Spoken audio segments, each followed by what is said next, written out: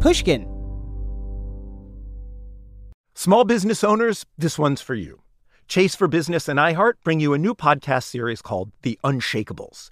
This one-of-a-kind series will shine the spotlight on small business owners like you who faced a do-or-die moment that ultimately made their business what it is today.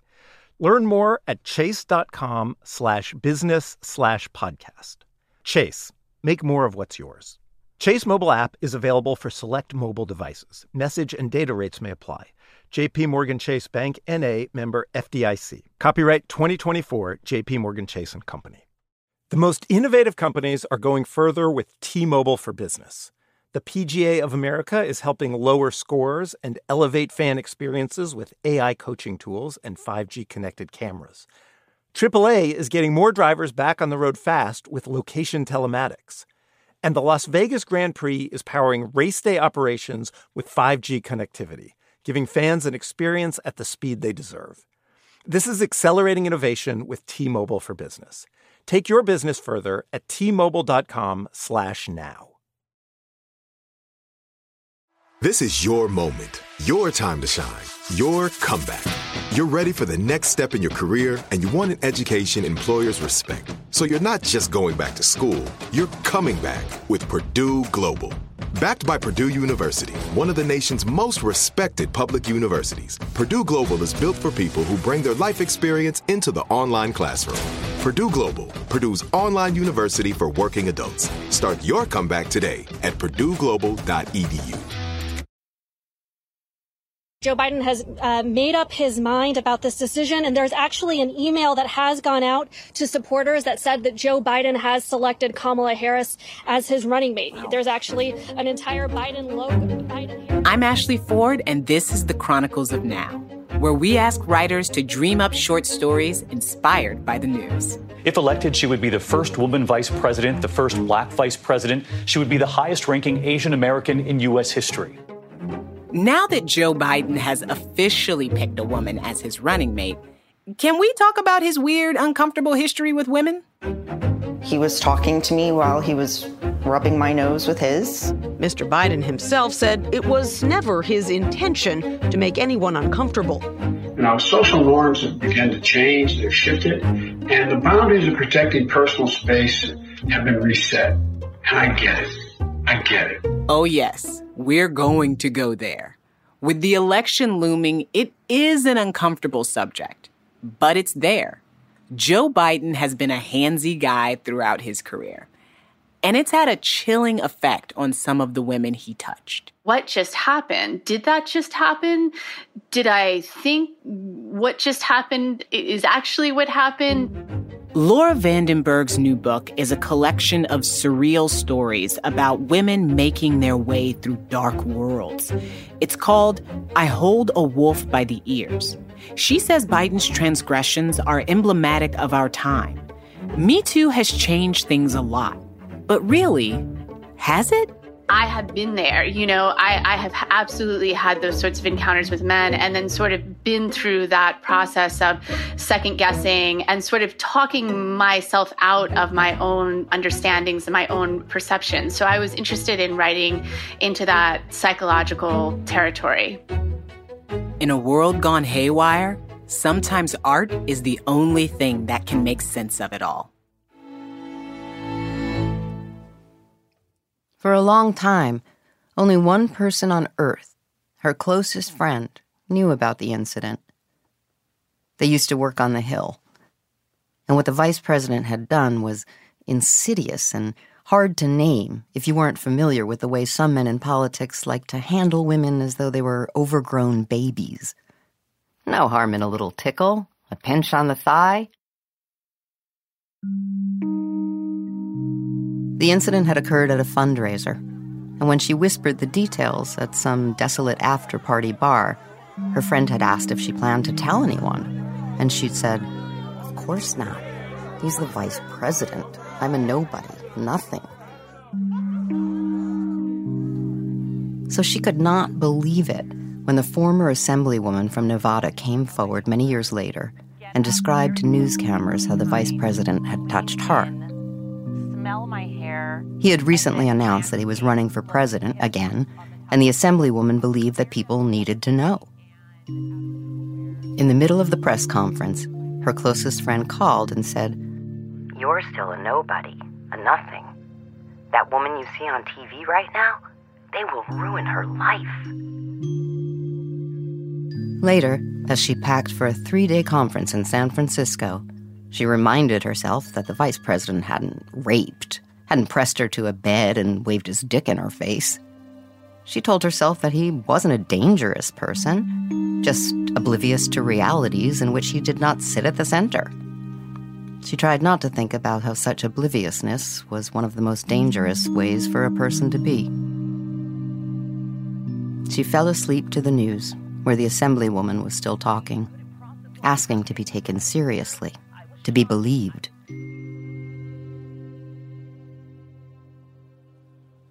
In San Francisco, she had no idea that her fate would be altered by airline miles. For had she ended up on a different flight or even in a different row, she would have likely heeded her friend's advice, run her business, gone on with her life. But then at SFO, a gate agent called her up, said she'd landed a complimentary upgrade, and printed a new boarding pass for seat 3D.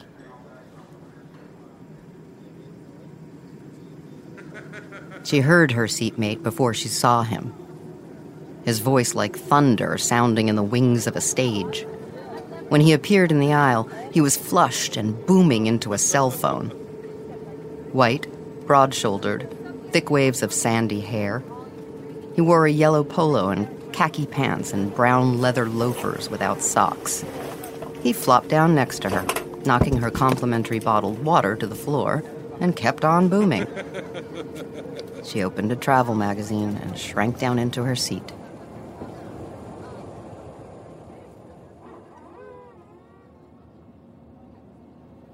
In the air, her seatmate's attention turned to the flight attendants. Apparently, he took at least 46 first-class flights a year, and in his opinion, everything about this one was wrong. The hot towel was too cold, the replacement towel too hot. The drink cart lacked some obscure brand of whiskey. Both flight attendants in first class happened to be women. When one of them, a tall brunette in a red neck scarf, apologized about the whiskey for the 100th time, the man asked for her full name. He said he planned to file a report. He demanded to know if she liked her job, if she thought she deserved to keep it. And then he laughed. A seat-shaking, thigh-slapping laugh. Like the whole thing had been an extended practical joke. Only then was the flight attendant permitted to walk away. It was the laugh that made her stomach clench. Right when things were getting bad enough that another passenger might feel compelled to intervene, or the flight attendant might feel justified in using words like verbal abuse, he'd wielded his laugh like a shield. Don't be so sensitive. Take a joke already. Everything is normal here.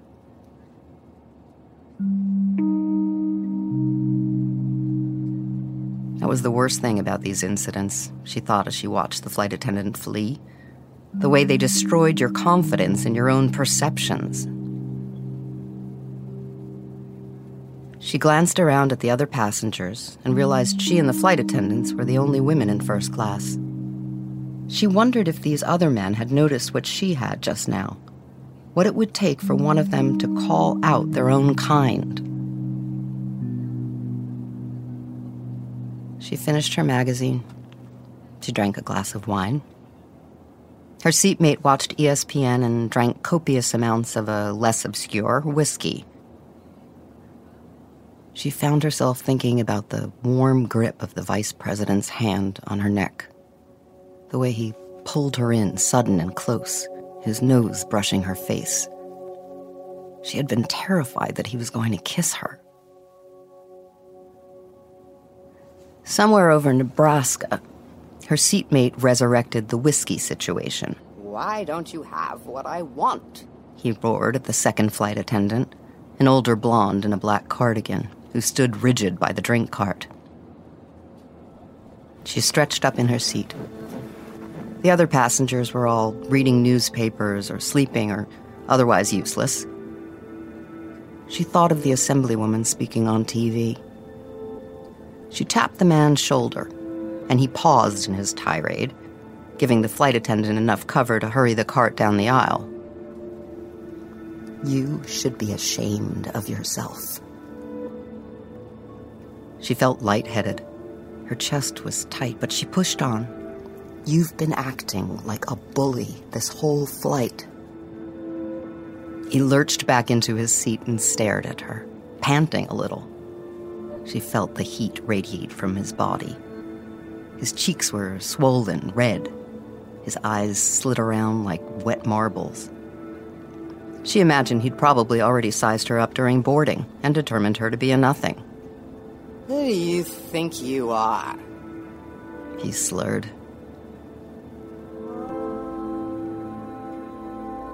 She told him.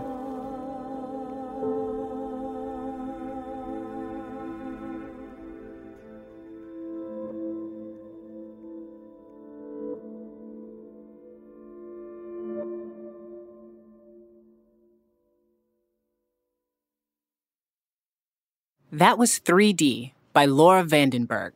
The narrator was Cindy Katz. How are you doing today, Laura? I'm good, Ashley. How are you doing? I'm pretty good. I've got to know, you leave us hanging there at the end. What do you think she told him there at the end? Yeah, well, this story was inspired a bit by interaction that I had with a man on a flight who is like maybe the most appalling human being that I've ever encountered in public or up there. So in my imagination, she said something maybe that was kind of close to what I said in life, which is you are being verbally abusive. Your behavior is completely inappropriate. And I see what you're doing and you have to stop. So what did he say back to you? So he said something very close to what the man on the plane said in the story, which is, who do you think you are talking to me like that? And then I repeated what I had said the first time. And then he was really angry for a minute and then just kind of passed out and seemed to go to sleep, which everyone was happy about. Yes, I like that. I like that you wore him down. This story really gets into these situations where women feel uncomfortable. They are insidious situations. And the men in these situations are often oblivious. Mm-hmm. What do you think women lose because of what men won't allow themselves to see or hear? Yeah. It's like, how much time do we have? I understand. This is, a really painful line of conversation that's come up in the Me Too dialogues, this idea that because something happened to a woman early in her career, she didn't pursue a particular path or she didn't reach in a particular direction. And I think like in some ways, the greatest cruelty of the kind of violation that I write about in this particular story is, again, just the way that they can undermine our own perceptions and our own grasp on reality, and the way that, maybe our body is telling us this is what happened and it was wrong. But our brain, for all kinds of reasons, because we don't want to lose opportunity, because we're scared of consequence and repercussion, is trying to talk our body into a different story. And so I think that estrangement from like the bodied reality and the intellectual reality, that feeling that maybe we've lost trust in ourselves. I mean, trust in oneself, ability to sort of see a situation, to say, yes, this is what happened. I believe what my body is telling me. I think that that's a really profound loss that so many women experience. I mean, I would count myself among them. And I know quite a few women who would stand right alongside me. Yeah, same. This story was inspired by this narrative in the media of Joe Biden and his history of being handsy with women. How do you think the vice president handled those allegations? Were you paying attention to that story as it continued? Yeah, I mean, I think his handling of it has been poor, in my opinion. I also want to pause and say I intend to vote for him despite the many things I could say in response to this question. But yeah, I think his handling of it has been poor. I'm not sure that he really understands or has really absorbed the pain that he's caused. When there is sort of more of a gesture in the direction of accountability, chalking it up to how norms have changed and times have changed, and he understands he needs to change with those times, it's sort of really taking himself out of the equation. Like at a different time, this would have been fine, but now we're in this new world and it's not fine anymore. And it's like, no, you don't get it. It was never fine. But the difference is that you have women sort of coming forward and saying, this was not fine then and is not fine now and will not be fine in the future. The end. Can you think of your ideal way you would have wanted him to respond? I think a step in the right direction would have been accountability in the sense that he was wrong to have done these things and that he was wrong to have violated these women in these ways, without sort of pinning it on changing social norms, but to say something like, it was wrong then, it was wrong now, this is why it was wrong. Even if it wasn't particularly sexual, this was an abuse of power. I was in a position of power and I abused that power. As a starting point, I would say a greater degree of self-honesty on Biden's part, I think would have been a step in the right direction. Early on in the story, the narrator doesn't want to call out the vice president. Like, he's the vice president and she's a nobody, according to her friend. She's on the wrong end of a power dynamic. But at the end of the story, she finds her voice to speak out. What changed her? So, in my understanding, I think that the confrontation on the plane and why that felt to me like an apt container for this story, but because it comes from a headline, we sort of have a sense of what happens next, that, right, she does come forward with her allegations. I think coming into contact with a man who's like, toxic masculinity on steroids, you know? And it's so explicit and it's so not ambiguous and it's so clear that someone has got to intervene and say something to this person and take like a stand for decency, that it clarifies her thinking ultimately about whether to come forward or not to confront the vice president in this way. Laura Vandenberg, thank you so much for your story. And thank you so much for coming on the Chronicles of Now podcast. Thank you so much, Ashley. I loved your questions. You can read my full interview with Laura Vandenberg on our website, chronicles.fm, where you can also read the story you just heard and other short fiction torn from today's headlines. Our sound designer and composer is Bart Warshaw. Our producer is Curtis Fox, and our associate producer is Emily Rostick. Tyler Cabot is the executive producer and founder of Chronicles of Now. For Pushkin Industries, our executive producer is Lital Malad. Special thanks to Jacob Weisberg, Carly Migliori, Heather Fain, and Eric Sandler. For the Chronicles of Now podcast, I'm Ashley Ford. Thank you so much for listening.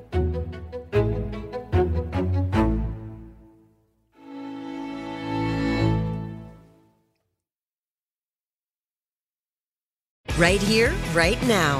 Find your beautiful new floor at Right Rug Flooring. Choose from thousands of in-stock styles, ready for next day installation, and all backed by the right price guarantee. Visit rightrug.com. That's RITERUG.com today to schedule a free in-home estimate or to find a location near you. 24-month financing is available with approved credit. For 90 years, we've been right here, right now. Right Rug Flooring. Are you looking for the perfect move-in ready home this spring season? Now's the time to buy at Fisher Homes. For a limited time only, enjoy below-market interest rates starting at 5.375% APR, 6.139% APR. With these exclusive lower rates, you can save hundreds on a move-in ready home and start enjoying the benefits of homeownership even faster. Schedule your personal tour with one of our new home specialists at FisherHomes.com and make this spring the season you find your perfect home sweet home. Financing provided by Victory Mortgage, LLC, NMLS 461249, Equal Housing Lender. Open a limited-time 11-month certificate at Kemba Financial Credit Union. At 5.25% APY, it's more than triple the national average, plus it's a safe and secure way to grow your money. Visit your local branch or kemba.org/CD for details. Offer expires May 31st, 2024. APY equals annual percentage yield. Restrictions apply. $500 minimum and $250,000 maximum deposit. Advantage status required. Comparison based on bank rate average. Federally insured by NCUA.